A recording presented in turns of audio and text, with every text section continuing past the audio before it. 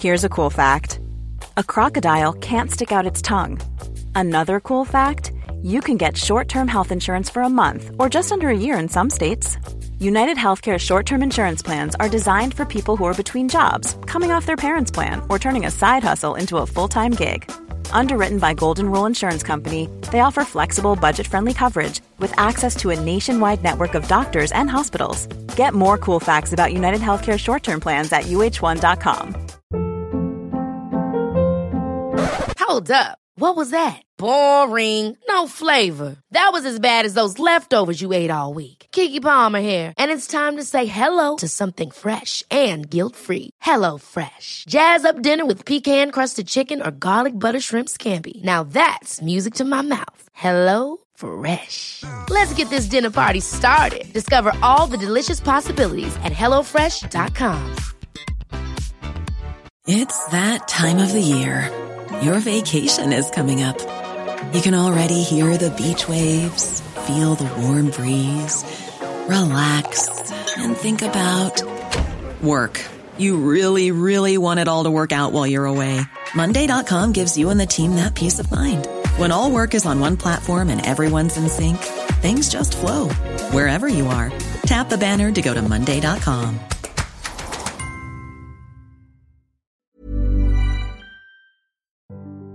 Glad, lycklig sommar alla underbara Lyckopodden-lyssnare.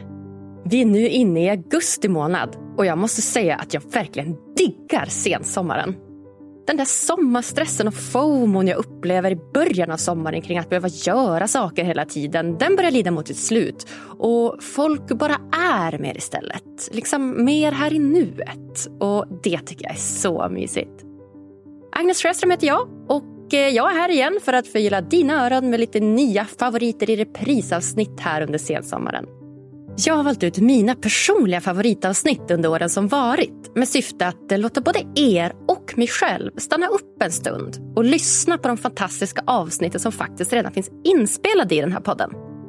Så kanske har du hört avsnittet förut, kanske inte. Oavsett vad spelar ingen roll, för repetition, det är ju lärarens bästa vän. Vintermänniska som jag är så bara älskar jag att höstmånaderna börjar knacka på dörren. För dig som känner för att förlänga sommaren lite extra så kommer här världens bästa erbjudande. Ni som har hängt med här ett tag, ni vet ju att jag är en stor snowboardfantast och gärna spenderar all min tid uppe bland snöiga berg. Ni vet också att jag länge har försökt hitta någon liknande aktivitet att ägna mig åt under sommaren. Så i vintras så åkte jag tillsammans med resebolaget Magnus & Friends till den gulliga lilla byn Baleal i Portugal på en magisk surf- och yogaresa. Och jag blev helt kär. Både i själva stället men också i liksom viben och den härliga stämningen och surfkulturen som finns där nere. Jag har nu världens roligaste nyhet att berätta för dig. Utöver alla roliga föreläsningar som jag har blivit bokad på i höst så kommer jag och den professionella äventyraren, fjällledaren och medgrundaren av Adventure Stories, Kajsa Silov, att bjuda in dig till världens mysigaste lyckoresa tillsammans då såklart med Magnus & Friends till just Baleal i Portugal i höst. Hur fett! Ja, det känns extra kul att få chansen att bjuda med just dig dit, då resan är till för dig som faktiskt vill prioritera ditt välmående här i höst. Jag och Kajsa, vi tycker helt enkelt att det är dags för dig att fokusera på att skapa ett liv som du faktiskt vill leva. Ett liv som ger dig fjärilar i magen varje dag och för dig som vill ta dig ut på ett äventyr som du sent kommer glömma och som kommer ge dig vänner för livet. Det kommer vara maxat fokus på roliga aktiviteter såsom surf- och yogalektioner, men också många lugnare aktiviteter med fokus på personlig utveckling, mindfulness, gemenskap, mysiga kavakvällar i solnedgången och massor av andra roliga lyckoaktiviteter. Det bästa det är att den här resan passar dig oavsett om du aldrig stått på en surfbräda tidigare eller om du vill ta din surf till nästa nivå. Du kommer bli bjuden på lyxiga frukostbufféer varje morgon, bo i en magisk surfvilla tillsammans med likasinnande människor och få uppleva den härliga och välkomnande surfkulturen och viben som finns där nere. Du kommer kunna åka en hel vecka eller en kortare weekend om det passar dig bäst. Resorna de kommer ske mellan 25 september till 2 oktober eller 5 oktober till 9 oktober. För mer information och bokning, gå in på mailchi.mp, alltså mailchi.mp/magnusandfriends.se/lyckoresan. Ja, om det var svårt att hänga med så hittar ni också länken både på Lyckopoddens och Kajsa Silovs Instagram. Och Lyckopoddens Instagram, den heter ju Lyckopodden, och Kajsa Silovs Instagram, det är Kajsa Silov med W. Har du fler frågor eller funderar på någonting, då är det bara att du hör av dig till oss där. Ja, sist så blev verkligen den här resan ett minne för livet för mig. Jag fick så mycket nya vänner, massor av nya insikter och en ny härlig aktivitet att ägna mig åt. Och såklart massa mer. Det är så lyxigt att få bli omhändertagen av erfarna reseledare och rutinerade surf- och yogainstruktörer under Sveriges kallaste och gråaste månader. Jag ser verkligen fram emot att träffa just dig där. Vi hörs och ses i höst. Surfs up!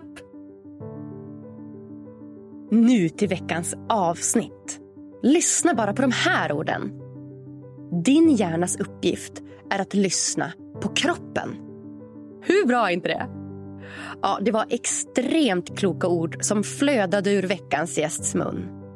Snacka om relaterbart samtal om bland annat utbrändhet, drivkrafter och passion för idrotten.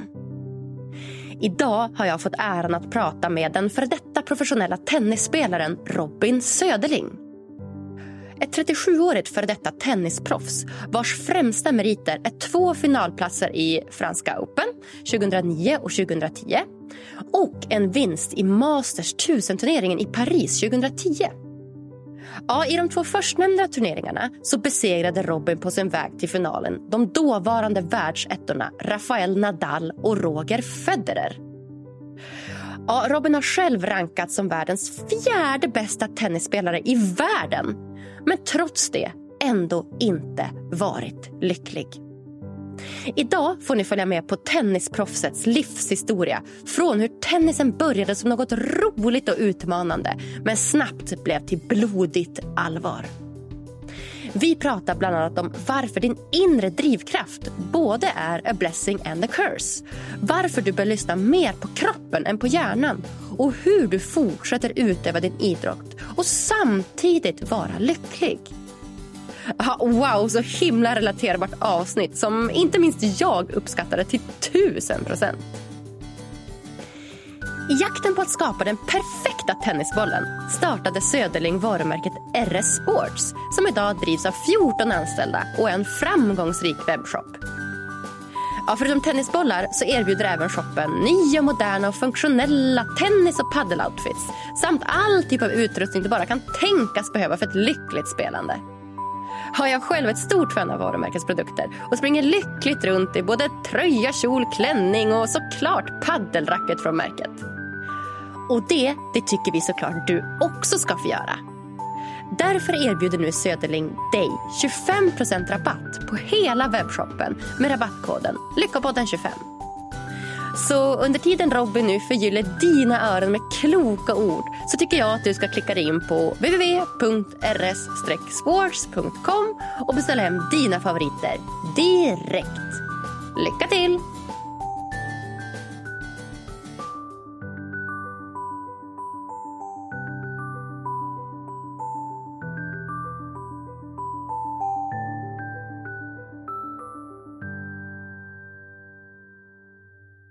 Då är det min tur att säga hjärtligt välkommen till Lyckopodden, Robin Söderling.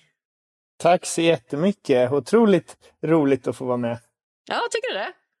Verkligen. Vad härligt. Vad är det som känns så kul då?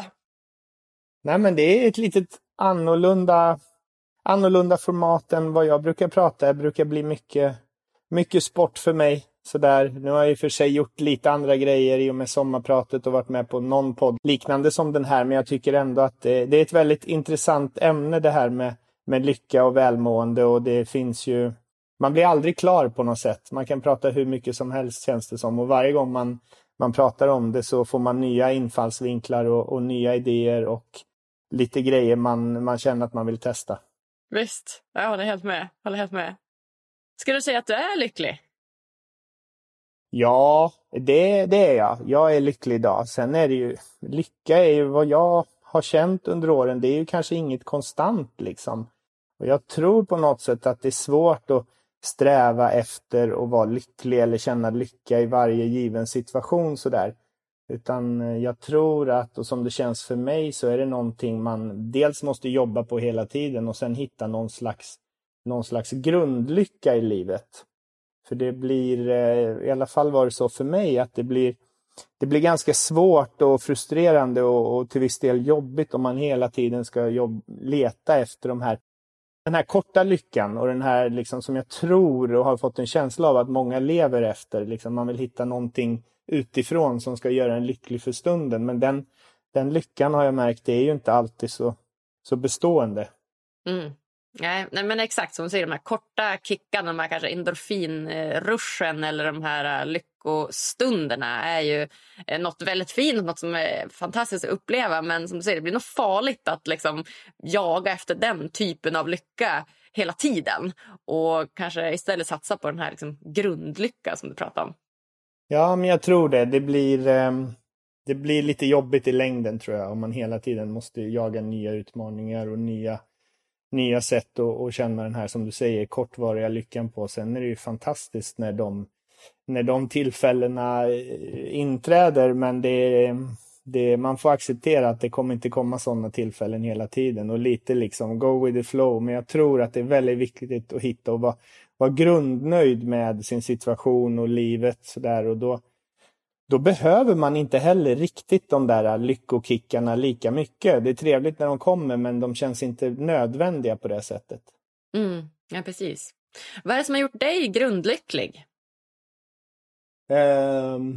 Ja, många saker, men jag tänker att en stor del för mig har varit acceptans liksom, och börja förstå hur livet är ingen sprint och man behöver inte alltid gå runt som på moln hela tiden, utan många gånger acceptera att livet går inte som på räls hela tiden, vare sig man vill det eller inte. Och då gäller det, tror jag, att ändå känna att man har den här dels grundtryggheten, men att man också är liksom nöjd och tillfredsställd med det man har. Jag tror att det är ett stort problem, framförallt kanske i västvärlden sådär, att man aldrig riktigt är nöjd.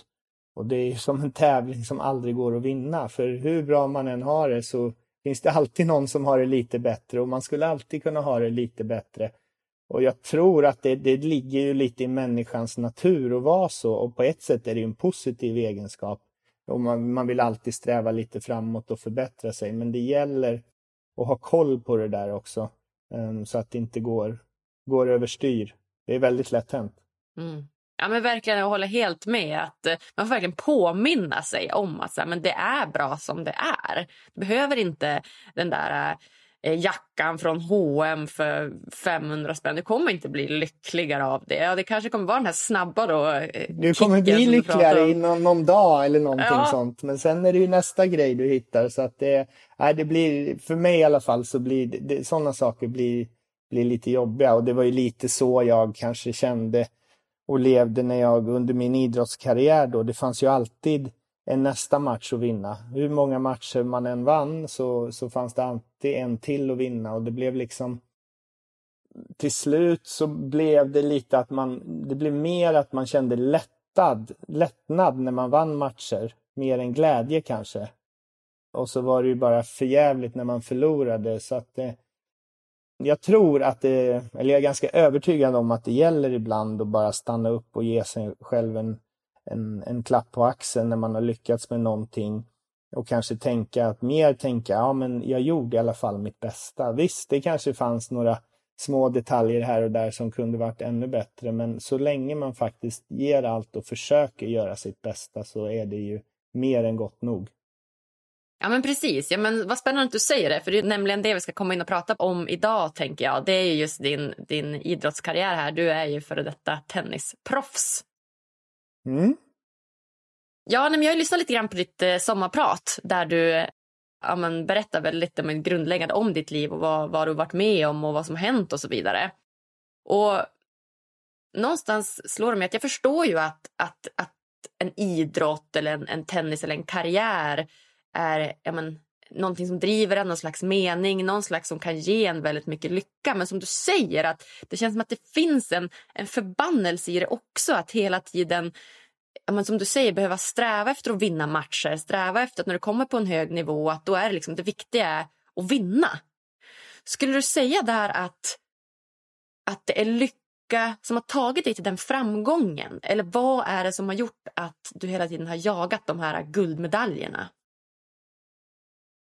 Nej, men jag minns att när jag var liten kille upp till jag började spela tennis när jag var 4 år, och jag var alltid en sån här kille som, jag höll på med sport. Jag spelade fotboll, hockey, handboll och tennis då såklart, och utöver det så var jag alltid den här killen som på rasterna i skolan i lågstadiet, då var det ju bara man spelade fotboll eller landhockey, innebandy utomhus på skolgården, och jag var en av de där killarna som till varje lektion kom in helt dyngsvettig liksom.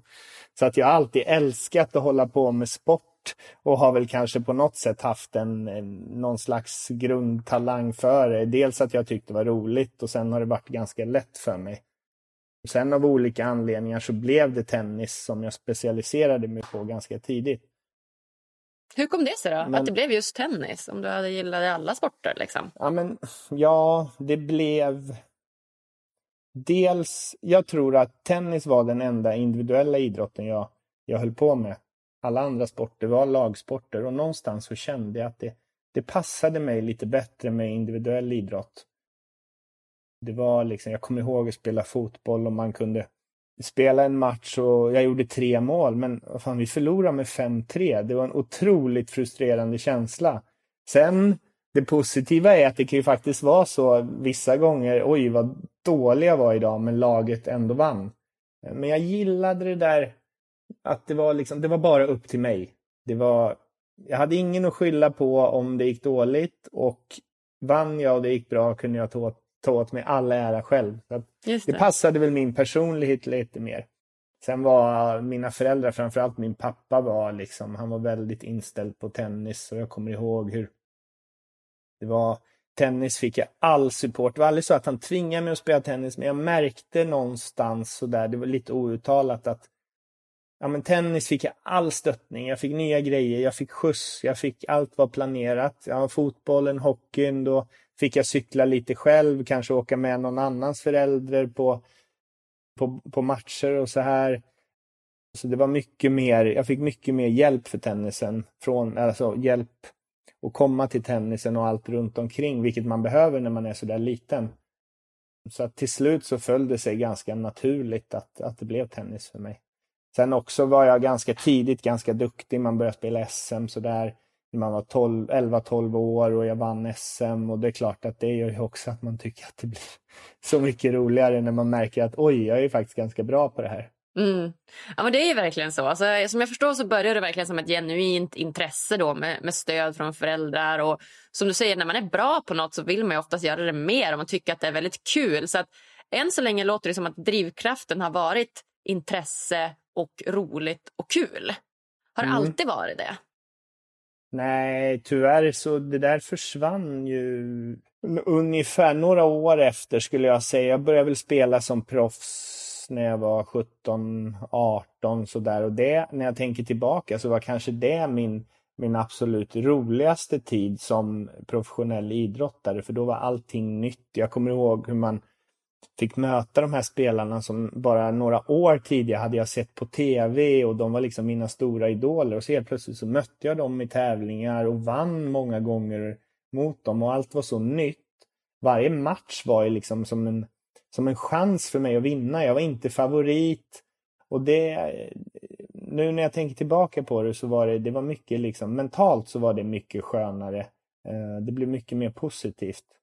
Sen har jag ju alltid haft som redan egentligen som så många kanske andra pojkar och flickor i ung ålder, man hör de ska satsa på fotboll eller hockey eller tennis och allas dröm är att bli proffs eller bäst i världen, och det är någonting man kanske säger. Jag vet att jag ända sedan jag var liksom 6-7 år, och när vuxna frågade mig, vad ska du bli när du blir stor? Då har jag alltid svarat tennisspelare. Jag ska bli tennisproffs. Då visste man ju kanske inte vad det betydde, men det säger ändå någonting att jag var så jäkla bestämd på det. Och sen senare i karriären då, det var också som att jag hade en tanke att mitt slutmål var att bli tennisproffs och bli bland de bästa i världen. Det var det jag hade sett i hela mitt liv, och det var mållinjen. Men sen märkte jag var som bäst bland de 4 bästa i världen. Och då märkte jag, men herregud, nu är det ju allting ännu mer. Det är mer press, det är ännu jobbigare. Och det blev efter ett tag kanske en liten chock för mig, en liten ögonöppnare att det här var ju liksom inte slutet. Det känns ju nästan som det här var bara början. Och då med tiden så blev det lite jobbigare. Jag märkte det inte först, men kanske sådär något år eller till och med 2 år innan jag fick sluta. Då var den här känslan att jag tänkte några gånger, men det här är inte lika roligt längre. Det har blivit som ett jobb liksom. Och jag gillar ju den här pressen man utsätts för hela tiden. Det går in på en stor bana med 20 000 åskådare, och det är någonting jag kan sakna idag. Samtidigt så är ju tennisen en sån sport, den är tuff på det sättet för att det finns ingen riktig, om du tittar på sporter som skidåkning eller fotboll, de har ju ganska långa perioder där det inte är tävlingssäsong. Då man ändå får chansen att vara hemma, man kommer ifrån det lite. Inga tävlingar, man kanske inte känner riktigt samma press, man får vara hemma och träna, och då får man ju den där återhämtningen. Tennisen går ju säsongerna egentligen i ett egentligen. Det är några veckor i december där det inte är tävlingar, och sen är det dags på det igen direkt i början på januari, och det blev liksom i längden väldigt jobbigt för mig. Jag fick inte den där återhämtningen mentalt som jag kanske skulle ha behövt. Jag förstår. Okej, vad spännande. Det hade jag ingen aning om, att tennis är liksom så över hela året.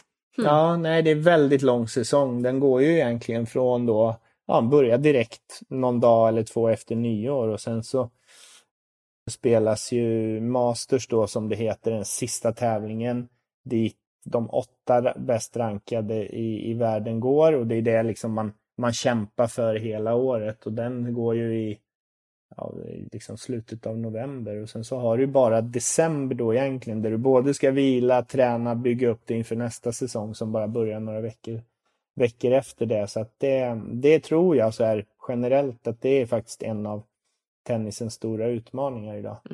Att säsongen är så himla lång. Ja, spännande.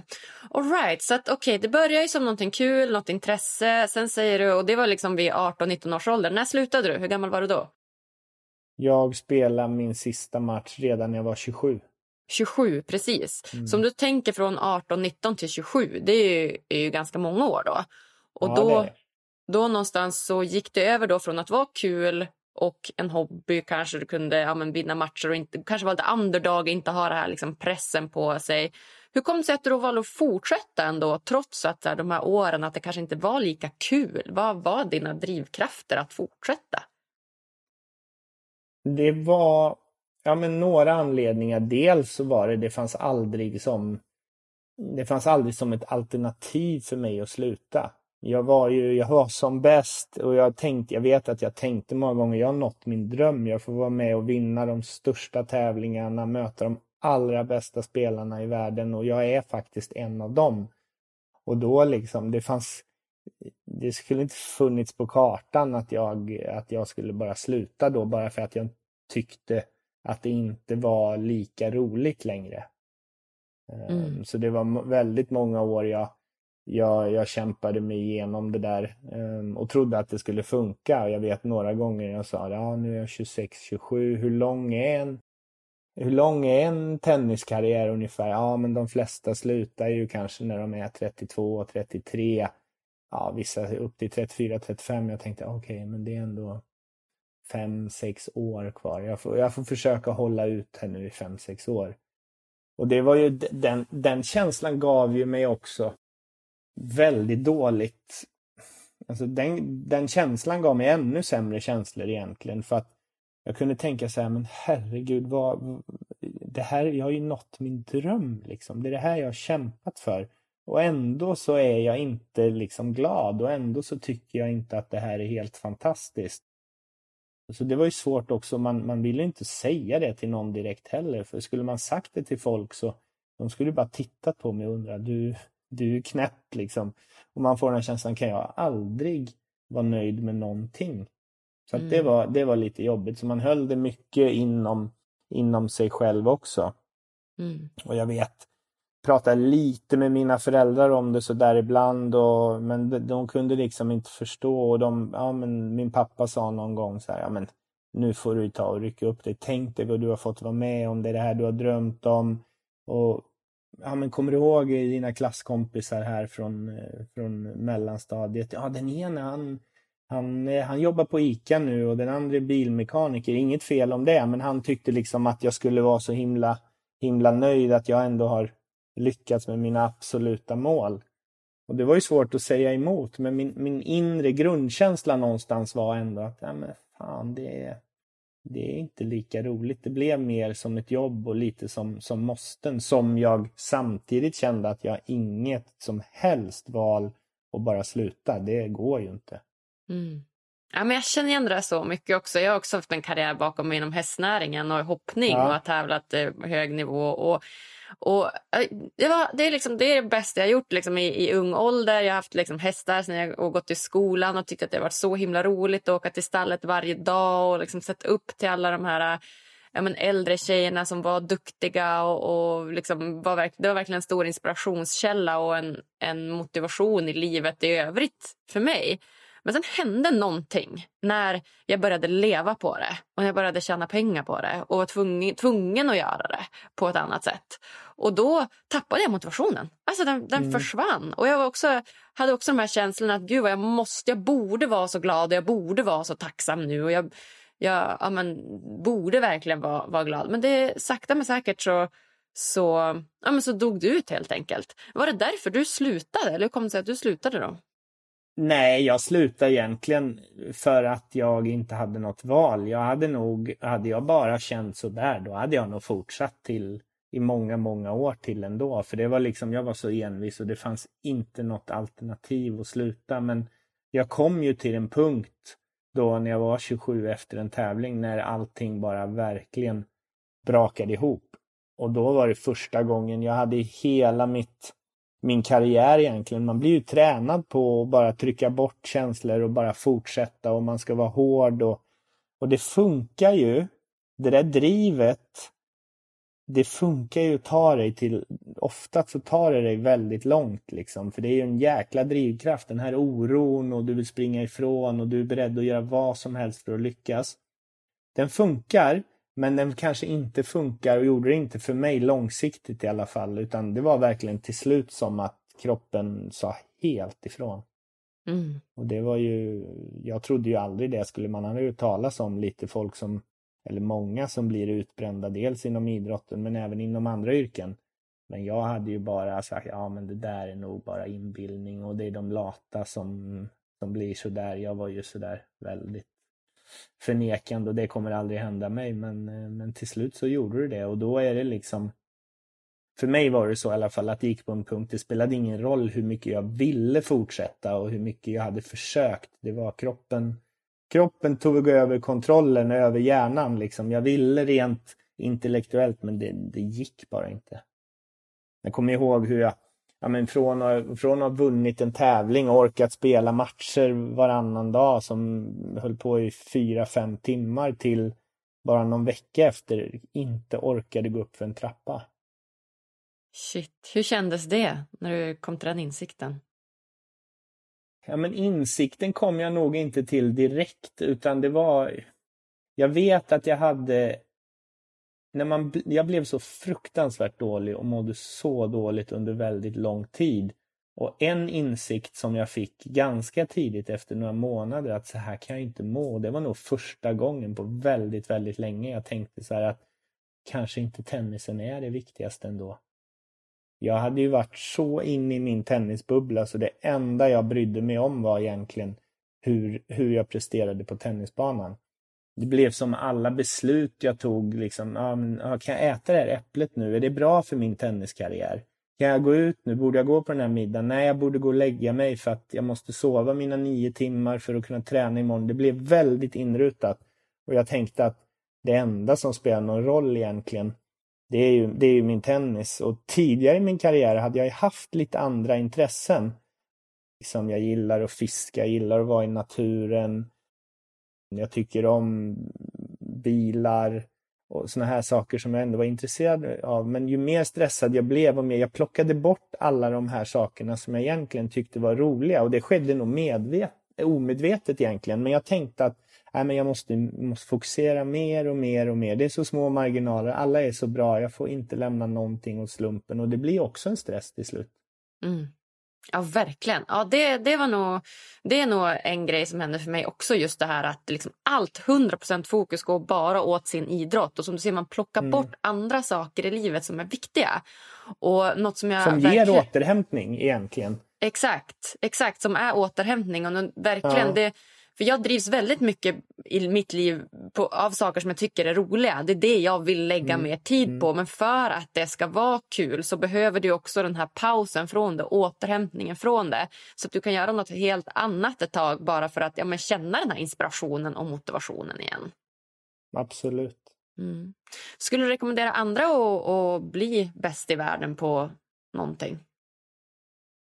Ja, det där är en väldigt, väldigt svår fråga. Min dotter som hon fyller 9 här snart, hon spelar ju väldigt mycket tennis och tycker det är roligt. Hon håller på med lite andra sporter också. Hon säger det, men jag ska bli tennisproffs. Men varje gång hon säger det, då får jag som ett litet sting i magen så här. För jag vet hur mycket som krävs. Det är ju sån otrolig konkurrens i många sporter och kanske framförallt i tennis som är en så global sport. Det är så många som jag egentligen, som från 4 års ålder lägger ner hela sin själ i det.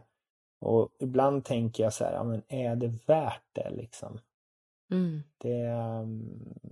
Nej, men jag kastas mellan det där många gånger. Samtidigt så än så länge tycker hon det är jättekul. Min dotter är lite sån här, du vet, ska man säga, pojkflicka som är med killarna och spelar fotboll på rasten och alltid gillat sport och bollar sådär. Så att så länge hon tycker det är kul, men jag vet ju också att skulle det vara så att hon blir duktig, då kommer ju den här pressen att öka egentligen för varje år. Det gäller ju, jag vet att det fanns några få, jag säger faktiskt få, men några få spelare som var riktigt duktiga som på något sätt hade hittat ett sätt att ha lite distans till sporten. Men det är inte det lättaste, och det tror jag är någonting som man måste liksom träna på från väldigt unga år. One size fits all seemed like a good idea for clothes. Nice dress. It's a t-shirt. Until you tried it on.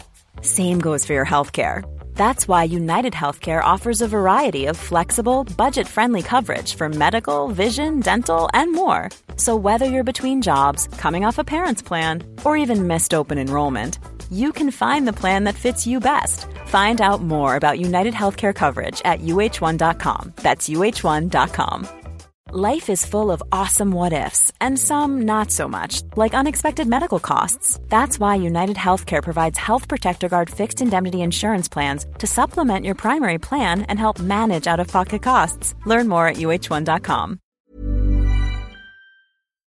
Jag vet, i tennisen, du vet, det var bara väldigt tidigt, då var det, men den som orkade springa längst, den som tog ut sig mest och körde hårdast, det var den som blev premierad. Och de andra tränarna, men titta på Robin här, kolla, så seriös ska du vara. Och jag hade det där i mig av någon anledning. Jag skulle kanske behövt någon som berättade för mig liksom att men du behöver återhämtning också. Det kommer hjälpa även din tennis på sikt. Men så var inte fallet. Och sen när man blivit äldre började gå till mentala tränare och så här, då handlar det nästan uteslutande om hur ska jag bli ännu bättre på att prestera. När det står 40 lika, när du har matchboll, när det är en jämn match, hur ska du tänka? All den där mentala träningen jag gjorde, den utgick ju från hur jag skulle bli bättre på att prestera ännu mer. När jag kanske istället skulle behövt ha någon som talar om för mig, hur ska du göra för att kunna ha en lång karriär och njuta så mycket som möjligt av det. Ja, men verkligen. Och just att alltid bli bekräftad för att du är duktig eller för din prestation, att du gör någonting bra. Då automatiskt så kommer ju den liksom, träningsdjävulen fram i dig som förstår att okej, mitt värde, det är väldigt mycket baserat på det jag gör. Att jag är så driven, att jag, vad det nu kan vara, utöver den här idrotten så pass mycket. Och där tror jag verkligen att vi har en nyckel som man kan använda till att vända på och istället då liksom främja att fan vad kul att du tycker det här är roligt och då istället så här, men nu kanske vi kan återhämta oss och göra något annat ett tag, så får du fortsätta göra det sen, eller du vet att man för den drivkraften är ju så mycket bättre, tror jag, långsiktigt i alla fall. Det är klart att man kan bli bra snabbt om kroppen orkar när man alltså, och vara driven av den här lilla ångesten eller rädslan, det är en otroligt stark drivkraft och man är beredd att göra väldigt mycket för att slippa den känslan. Men jag är övertygad om att långsiktigt så är det inte det bästa sättet. Verkligen inte. Och apropå det här du sa, att hur man mådde, jag vet liksom när jag vann tennismatcher då kunde jag ändå känna så här, men livet är väl det är ändå helt okej och jag är en bra person. Och sen när man förlorade, då var det inte bara att jag var frustrerad över att jag förlorade den tennismatchen, utan jag kunde verkligen känna mig som jag är en värdelös person. Och nu idag när jag tänker på det, men vad var det jag gjorde? Jag slog en gul boll över ett nät och några linjer. Nu när man har fått lite distans till det, tänkte jag så här, hur fan kunde jag tycka att det var så viktigt? Men det är en svår balansgång det där. Ja, men det är det verkligen. Som du säger, när man får lite perspektiv till det, att det kan verkligen uppsluka hela ens värld. Och du står där som en 20-27-åring och bara slår den här bollen över ett nät. Och sen när du blir som idag och kan titta tillbaka och bara, du slår en boll över ett nät.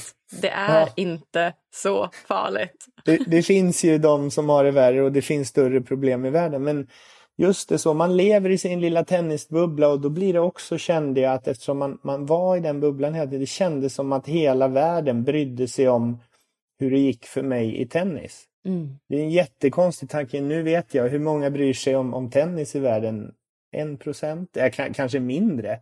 Och hur många av dem bryr sig om hur det går för mig i tennis. Alltså det är en försvinnande liten andel. Men just då får man den där känslan att liksom, så många bryr sig, så många ska ha åsikter hela tiden. De är ju säkert inte så många. Men det var den känslan, och man vet inte till slut om man spelar för sig själv eller om man spelar för att liksom plisa andra.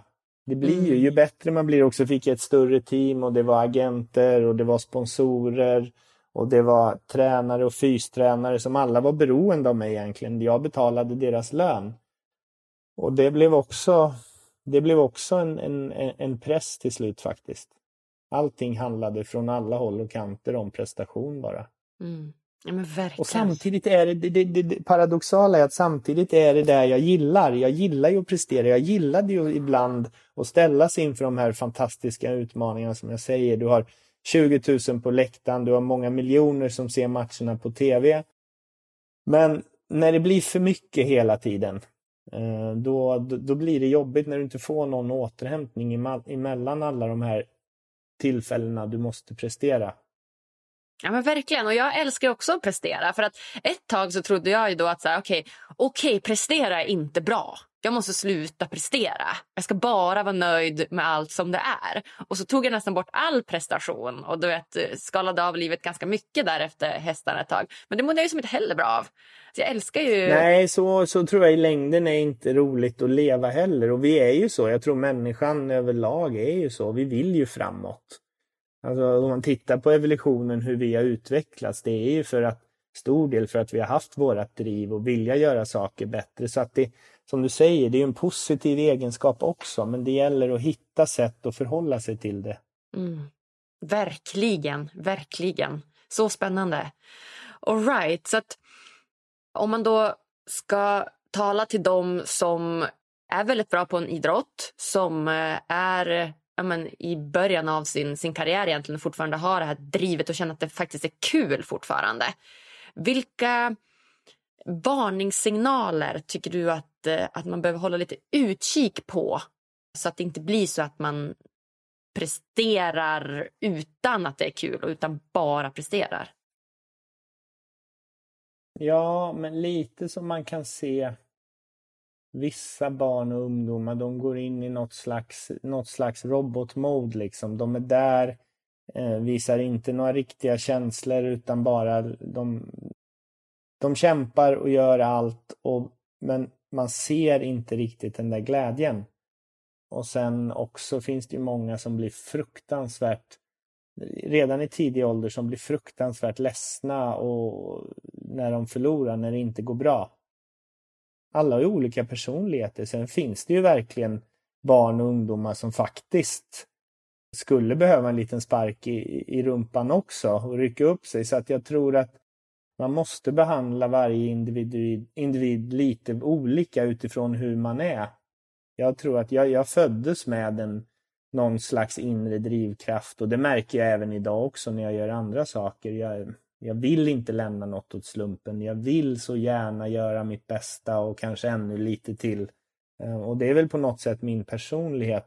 Men jag tror att det är viktigt för tränare idag, nu är jag väldigt insatt i tennisen, men jag tror i andra sporter också, att man tidigt pratar om det mentala som något positivt, som att det är faktiskt någonting. Hade någon sagt till mig, ja, men det här är faktiskt, om vi jobbar på det här, det kommer vara bra för din tennis, du kommer till och med kanske vinna mer matcher, du kommer ha en längre karriär. Om någon hade motiverat mig med det istället för att säga, ja men du måste ta det lite lugnt ibland och vila. Jaha, varför då, tänkte jag. Alla andra tränar ju. Om jag vilar är det ju alltid någon annan som tränar någon annanstans. Då blir ju han bättre. Men hade någon förklarat för mig att ja, men jag lovar, mer är inte alltid bättre. Ibland kan du kommer faktiskt kunna bli en bättre tennisspelare om du tar lite perioder ibland där du gör andra saker och vilar och ser till att återhämta dig. Då kanske jag hade lyssnat på ett annat sätt. Verkligen. Ja, den här mentala biten, och den kom till mig också ganska sent. Den här mentala coachning-arean, den kom ganska sent. Så det är nog bra att få ner den ganska tidigt och snabbt ner i åldrarna också. Att man får liksom, öppna ögonen för det mentala välmåendet också.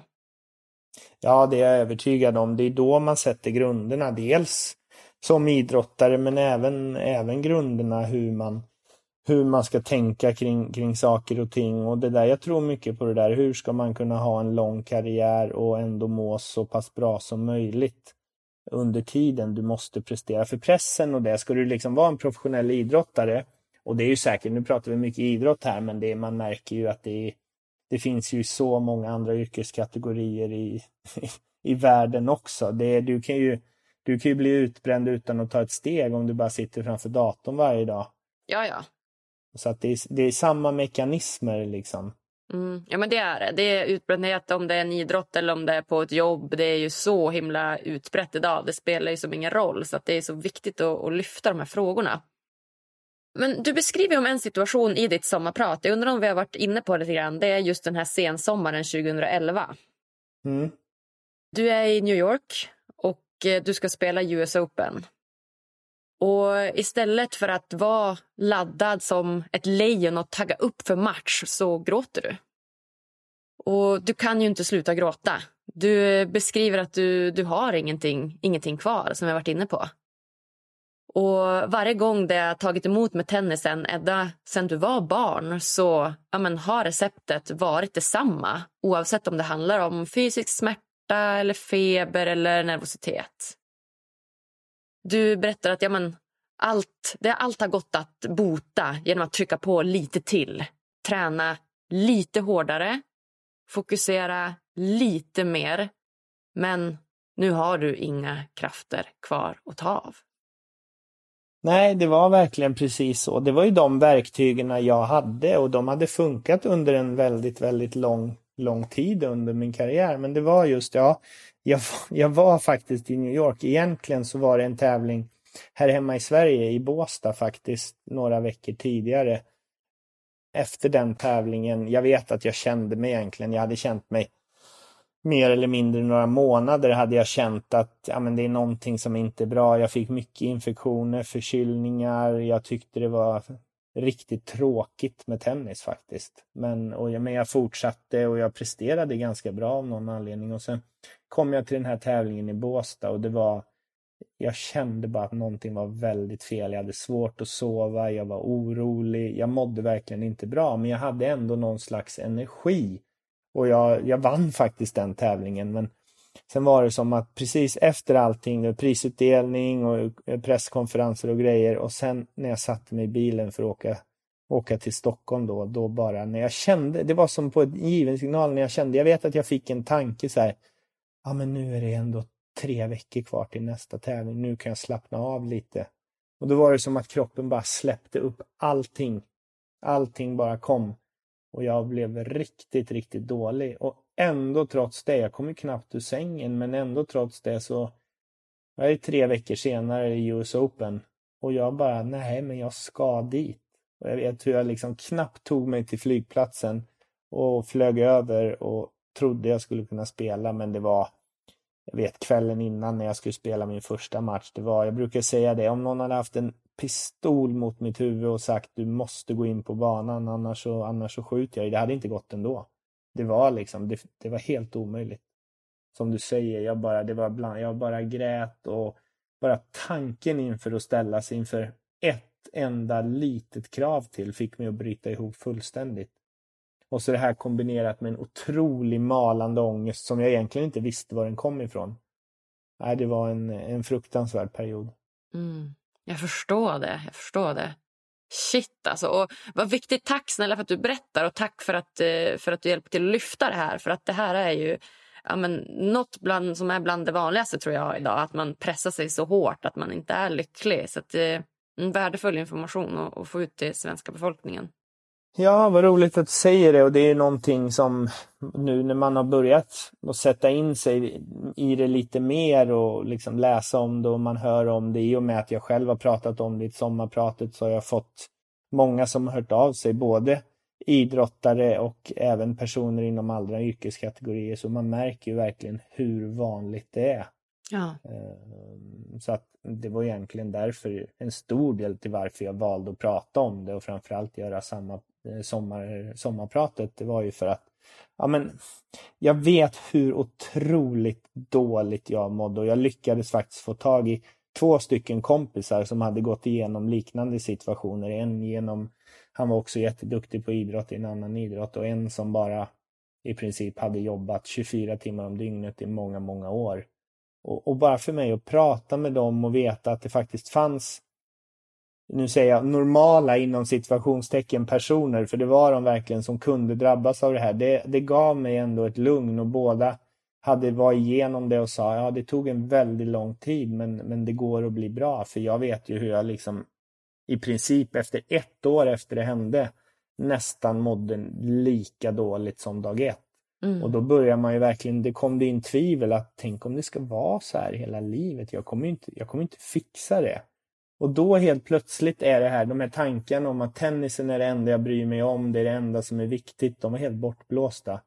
Ibland är det ju synd att man ska behöva gå igenom något sånt här för att faktiskt komma på att det viktigaste är ändå hälsan i livet, att man mår bra. Ja, men exakt. Ibland, oftast folk som har varit med om mycket saker är ju oftast de som är mest tacksamma, inte tar något för givet, njuter varje sekund. Så att det finns ju något fint i det också, att vara med om saker. Ja, så har det verkligen blivit för mig. Sen så är det ju, jag tror i alla fall för mig är det så att det är en ständig process.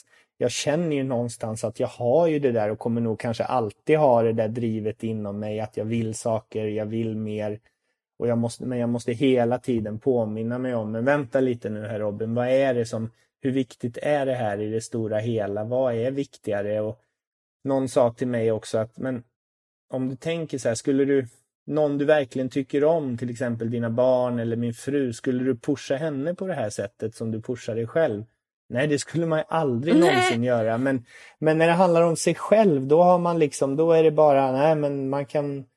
Jag har den där känslan att man kan pusha sig hur mycket som helst. Men man ska ju vara man ska ju egentligen vara ta lika mycket hand om sig själv och vara lika rädd om sig själv som man är om nära och kära.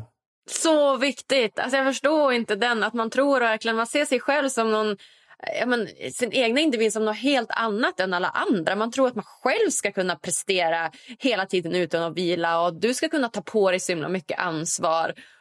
Men man skulle aldrig någonsin liksom tycka att någon annan gjorde rätt i att göra det. Så att det här uttrycket behandlar dig själv som din bästa vän, det är så sant. Det är väldigt bra och det tänker jag mycket på också faktiskt.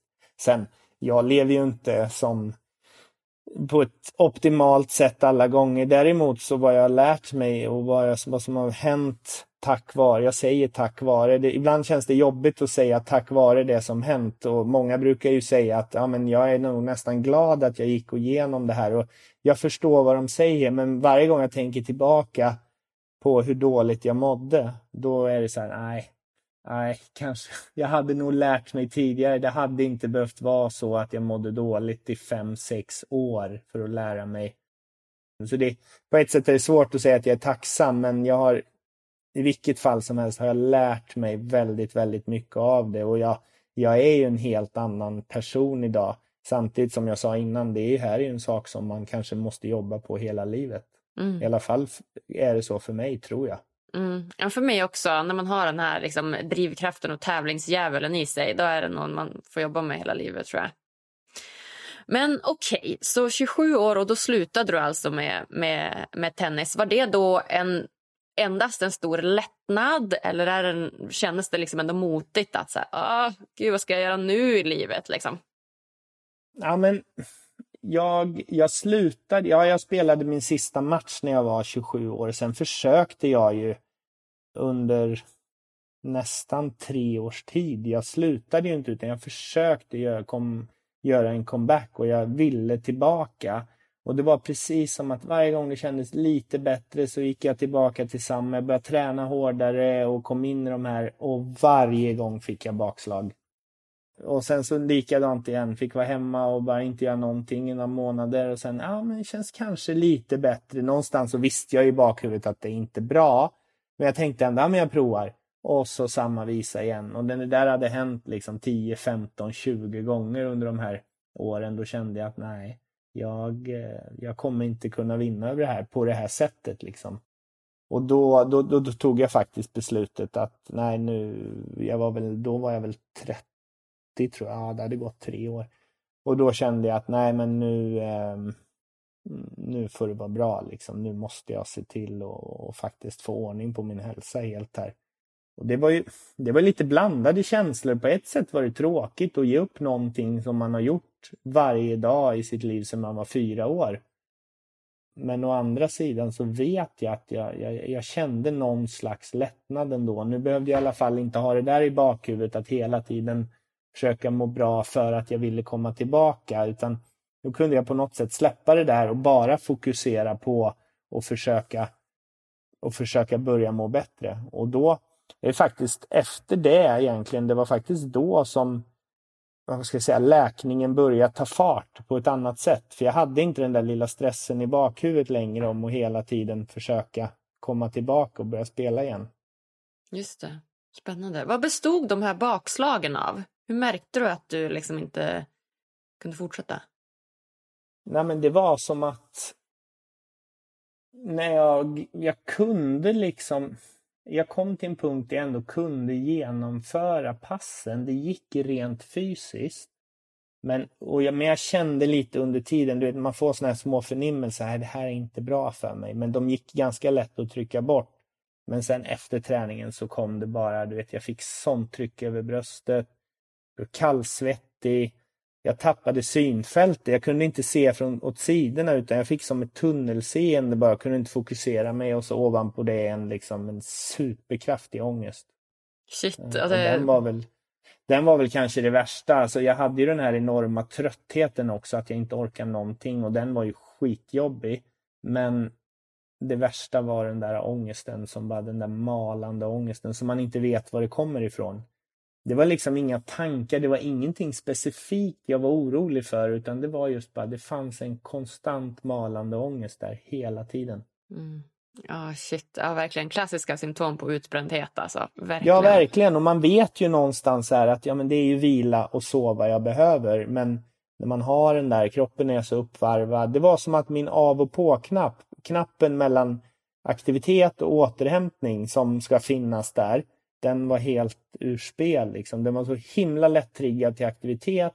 Men det tog så lång tid att få ner den i kroppen i vila igen, i återhämtningsfasen. Så att jag hade ju enorma sömnproblem också. Och det blev ju en stress i sig när man vet att jag måste sova.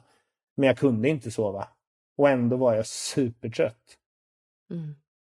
Shit vilken stress. Och man märker så tydligt den här konflikten mellan intellektet, hjärnan, huvudet och kroppen. Det kroppen säger till en. Och jag tror generellt sett så behöver alla bli bättre på att lära sig känna sin kropp och det som känns. Och lyssna mer på känslan än bara på måste, en borde, ska, tycker, bättre, framgång. Och att faktiskt känna efter och leva mer efter den inspirationen. Det är i vart fall något som jag försöker lyssna på. Alltså min kroppsliga inspiration. Vad känner jag? Det där tror jag helt och fullt på också. Jag vet faktiskt en psykolog som jag gick till under lång tid sa till mig att ja, men, du är inte unik. Du är som oss flesta andra. Vi lever mycket i huvudet och hjärnan och vårt intellekt. Och vi tror att det är det som bestämmer. Men egentligen är ju faktiskt huvudet och hjärnan är faktiskt bara en tjänare till kroppen.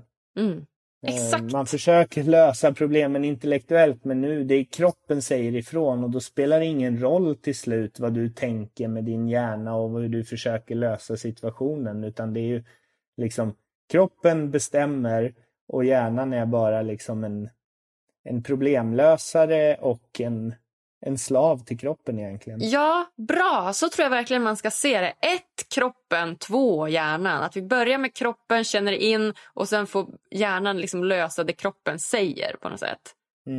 Ja. Och sen var det en jobbig situation för det jag var i kroppen var ju helt liksom i uppror. Och hjärnan den slutar ju aldrig, den försöker ju hitta lösningar, men det blir ju jobbigt till slut när du kan inte komma på en kortsiktig lösning. Utan det är verkligen det är kroppen som kroppen bestämmer. Kroppen bestämmer. Älskar du tennis? Ja, men det gör jag. Jag tycker tennis är roligt. Jag spelar tennis nu några gånger i veckan sådär. Och visst, ibland så kan jag ju se när man tittar på matcher och det är fortfarande, finns det ju inte så många nu längre, men några som är faktiskt i min ålder och sådana jag mötte som fortfarande spelar 10 år senare, och då kan jag ju tänka så här, herregud, hur har de liksom 10 år har gått och de är fortfarande där. Och då i vissa stunder kan jag absolut sakna det. Men sen kan jag också få de här tankarna att herregud vad skönt att inte jag är där nu. Så det är lite blandade känslor. Jag förstår. Ja, men nu spelar du paddel istället, va?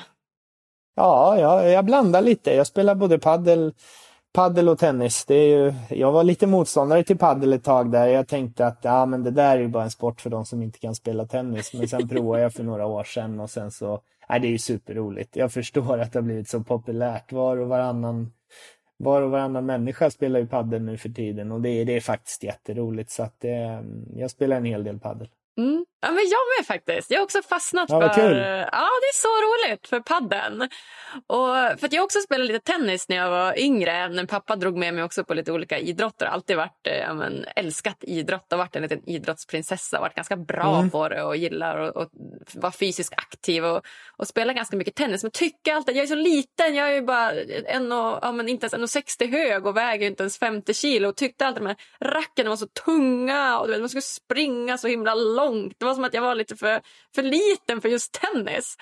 Och nu känner jag verkligen att paddel, det är perfekt. Det är som lättare racket, det är lite mer förlåtande. Man får slå i väggen någon gång och det gör ingenting. Man får ta den ändå. Man får 2 servar på sig och du vet, det är lite så här lättsammare. Ja, men det tror jag är en stor anledning till att paddel har blivit så populärt. Det är ju lite enklare och tröskeln är ju betydligt lägre i paddel än som du säger i tennis. För att tennis är ju väldigt roligt, men det tar tid att lära sig. Det tar tid innan det blir roligt. Om du aldrig har spelat som barn och tänker i vuxen ålder, nu ska jag börja spela tennis. då tar det ganska lång tid innan du blir så pass duktig så att det faktiskt blir roligt. Paddel är en annan sak. Det kan du liksom, även om du inte är duktig så kan du redan från första eller andra gången du spelar, du får igång lite spel och du tycker att det är roligt. Ja men verkligen, jag tror också det är en anledning till att det blivit så stort, att just den här enkla tröskeln in, att man blir rätt bra på en gång, och så gemenskapen och allt vad det nu är. Så då. Snyggt Robin, vad gör du idag då? Om du spelar tennis 3 dagar i veckan, vad fyller du ut din tid med? Jodå, jag har att göra, jag egentligen då några år efter jag spelade min sista match, och precis i vändan när jag bestämde mig för att sluta med tennis, då satt jag ju och tänkte så här, då kom väl egentligen de första tankarna på vad ska jag göra nu, och det är inte alltid så lätt att hitta så där, men jag vet att när jag spelade, jag var ju väldigt intresserad av material och noga med materialet, och det var som att ju bättre jag blev, ju mindre var marginalerna, och ju mer intresserad av materialet blev jag. Visste precis hur mycket mitt racket skulle väga, vilken balans, vilket grepp, vilka strängar jag skulle ha i racketen, och jag experimenterade, så att det blev lite som ett intresse. Och då, när jag satt där då efter några år efter jag hade slutat och funderade, okej, vad ska jag göra nu? Då kom jag faktiskt jag hade fått en fråga många år tidigare av någon journalist på någon presskonferens. Det hade varit snack om tennisbollarna i just den tävlingen. Då frågade han, men vilken är den bästa bollen egentligen? Frågade han, och jag kunde inte riktigt svara på det. Det fanns ganska många bra tennisbollar där ute som man spelar med, men ingen som jag kände sån här, den här är en grym tennisboll. Racketar och andra material, det visste jag vad jag gillade, men inte. Och då kom den där frågan upp, att jag kommer ihåg det där att jag hade fått den här frågan, och tänkte jag så här, undrar om man kanske kan ta fram en tennisboll själv som jag tycker är liksom den perfekta tennisbollen. Och egentligen började det lite som ett skojprojekt. Jag började leta efter fabriker, okej, vilka är de bästa fabrikerna, vilka tillverkar de bästa tennisbollarna. Och så började jag, och jag är ganska glad nu idag att jag inte visste hur lång tid det skulle ta. Det tog typ drygt 1,5 år att få fram den färdiga produkten. Och sen när jag hade den och jag spelade med den och jag kände så här, den här är jättebra, och jag lät liksom både dels kompisar spela med den, och jag skickade även ner den till de bästa spelarna i världen, och feedbacken var fantastisk. Och då var det en kompis till mig som nu är vd i vårat företag här, som sa att men ska du inte starta ett företag och börja sälja bollen? Ja, jag vet inte, så hur gör man det? Så här, men jag kan hjälpa dig lite. Och det gick väldigt fort i början. Dels så vi kom ut och vi fick mycket intressen från, i och med att jag fortfarande, det var inte så länge sedan jag hade slutat, så kom intresse. Wall Street Journal ville skriva om det, och många så här, New York Times, många stora tidningar, och fick väldigt mycket gratis publicitet av det. Och sen tog det fart faktiskt, och på bara några år så var vi störst. I början sålde vi nästan bara i Sverige, och då var vi störst på tennisbollar i hela Sverige faktiskt. Och sen har vi då utökat under åren nu, så har vi utökat sortimentet, så nu säljer vi alla tennisprodukter, och även sen drygt 2 år tillbaka även paddel. Och även kläder nu också. Så att ja, det har varit mycket jobb, men det har varit väldigt, väldigt roligt. Och vi är 14 anställda idag, och det är ett helt annat bolag än vad det var när jag och min kompis började där. Vi satt på varsin läsback bara och körde. Men som sagt, det är väldigt roligt, och det känns på något sätt som att jag har hittat något substitut för min tenniskarriär, för det är lite samma saker. Jag tror att jag har en mycket sundare inställning till min tenniskarriär, men jag får ändå de här lite kickarna av och liksom sälja grejer, ta fram nya produkter, jobba med ett företag sådär, så att jag trivs väldigt bra. Vad roligt! Så från tennisproffs till entreprenör egentligen? Ja, jag vet inte, jag är så svårt att kalla mig entreprenör. Nu är jag väl det uppenbarligen, men jag har fortfarande svårt, och jag gör ju fortfarande det för jag tycker det är så jäkla roligt, och jag får lite av den här tävlingskänslan. Även om det är helt annorlunda än en ren idrott, så är det ändå lite samma mekanismer. Men som sagt, jag försöker hålla det på en mycket sundare nivå än vad jag hade under min tenniskarriär. Och de flesta dagar lyckas jag, vissa dagar så kan jag väl få den här känslan att fan, idag följer jag tillbaka lite igen. Men som vi pratade om innan, det är hela tiden en ständig process. Och jag tror att man egentligen hela livet måste jobba med sig själv. Och jag ser det som, jag har en sak som jag försöker leva efter, och en tanke som jag försöker leva efter hela tiden, det är att jag ska hela tiden försöka utveckla mig och bli en bättre person. Sen är ju, okej, vad är en bättre person? Ja, det är ganska svårt att definiera, men vad jag tycker är en bättre person, det är liksom små steg varje dag och försöka utveckla mig egentligen hela livet. På alla områden. Fantastiskt, jättebra ju, kul. Ja, det är